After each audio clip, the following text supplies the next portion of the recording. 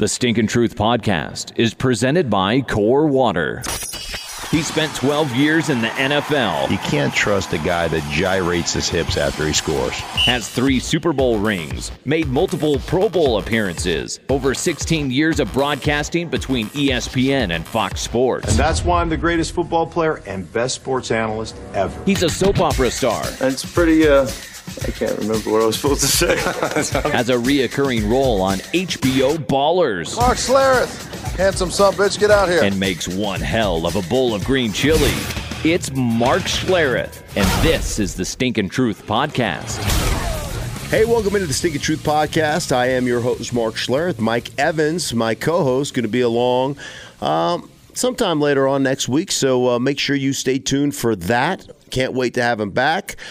This is part 2 of my interview, my exclusive interview with Adam Schefter. But first, hydrate your huddle with Core pH balanced water. Ultra purified and balanced with electrolytes that match your body's natural pH level of 7.4. 7.4 pH sounds good to me. That's where your body performs its best, people. With award-winning crisp, clean taste and a wide mouth that's perfect for hydration. Great to take to the gym. You can find Core Water at your neighborhood 7-Eleven. It's the one with the blue cap. Core pH balanced water. Learn more at hydratewithcore.com. So I hooked up with Adam Schefter, asked him all kinds of questions, got all kinds of things done with Adam Schefter here on the podcast. But first I asked him what he thinks about this new helmet rule the NFL is trying to institute. I think what the league is trying to do is right. They're trying to take the head out of the game. It's just very difficult to do that, and it's difficult to enforce that, and there hasn't been a lot of consistency. And I think that we've heard various coaches say various things. Mike Zimmer said that this is going to cost people jobs. Bill Belichick has said that he actually has no problems with the rules, that he's been trying to teach his players to tackle this way for an awful long time.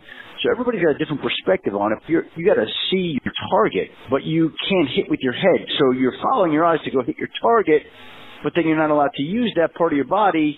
And even when the player's using their shoulder, it's hard. And I understand the league is trying to change the culture of the game, just like they did when they passed new concussion protocols, which I applaud. I think that's great.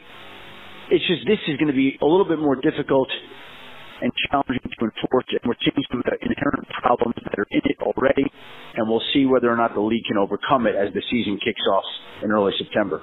Adam, at what point, when it comes to culture, are we going to just stop finding the players and start finding coaches, organizations, and owners as well? I think sometimes people forget this, right? Like, we become so desanitized to the numbers, or desensitized to the numbers, is what I'm trying to say.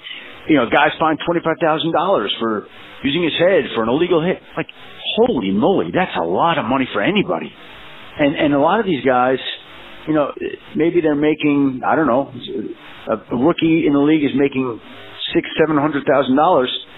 $25,000. That's a healthy percentage of anyone's salary. You took that percentage, and so the money that's a lot to take from these guys over a bang bang play, like wham, it's over. And some of these guys are not doing it with any intent or malice, and they're being treated as such. It's just a tough thing all the way around. The league is trying to do something that's right, but I don't know that it's going about it the right way. Adam, I've often said that I just wish they would embrace the fact that this is a modern-day gladiator sport, and it's not for everybody. And I'm okay with that.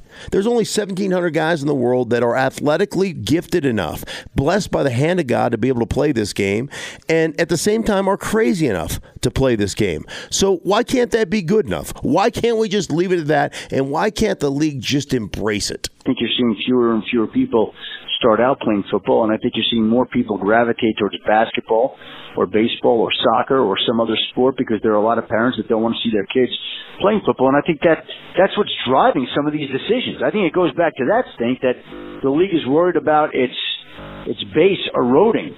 And look, you know, at one point in time, boxing was the most popular sport in our country, and now it's an afterthought, with all due respect, right? So I think the league is trying to take steps to ensure that it is not met with the same fate that once met boxing. A lot of business going on in the National Football League, a lot of contracts we're talking about, a couple guys in camp, a couple guys aren't in camp.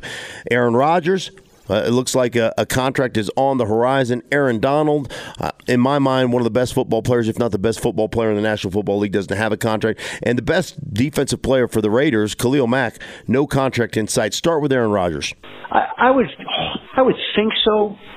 Look, last week I was told they were, quote-unquote, creeping towards a deal. So I think we can interpret that to mean what it sounds like, that there will be a deal. It's not going to be quick. It's not going to be sudden. But, again, there's usually a rush before the regular season begins. And so my guess would be that before the regular season begins, that they get the deal done for Rodgers. Aaron Donald, besides talking, same kind of deal. They'd like to get it done and wrapped up before the regular season. We'll see whether they can. I think there's been some positive discussions and dialogue there to try to get Donald done. Mack and the Raiders, not as far along. I think the Broncos play the Raiders in the second week of the season. I don't think you'll be seeing Khalil Mack by then, but we'll see how that one shakes out. These things take funny twists and turns as they go on, and we'll see if the Raiders and Mack can have any sort of breakthrough or any sort of progress that they haven't had to date. Adam, there's a lot of talk about Teddy Bridgewater, and this is a quarterback-deprived league, as you well know. Teddy Bridgewater came back from this horrific knee injury. It's an incredible story, but he seems to be hot on everybody's radar. What are the odds that he's playing in a Jets uniform this year or an other uniform this year? I think he's vying for that starting job. I think there would have to be a team out there that's willing to give up a premium pick, second, third, fourth-round pick, whatever it would be. Maybe that happens. Maybe it doesn't. I think the Jets are absolutely open to listening, but just because they're open to listening doesn't ensure that they get the offer that they want to move them. So that wraps it up. That's part 2 of our interview with Adam Schefter. You didn't hear part 1. Check us out on iTunes, The Stink of Truth, or on SoundCloud. You can find us at either of those places. Make sure you subscribe to the podcast. More to come, that's for sure. I'd like to thank Adam Schefter for joining the program, and we'll talk to you guys again next week.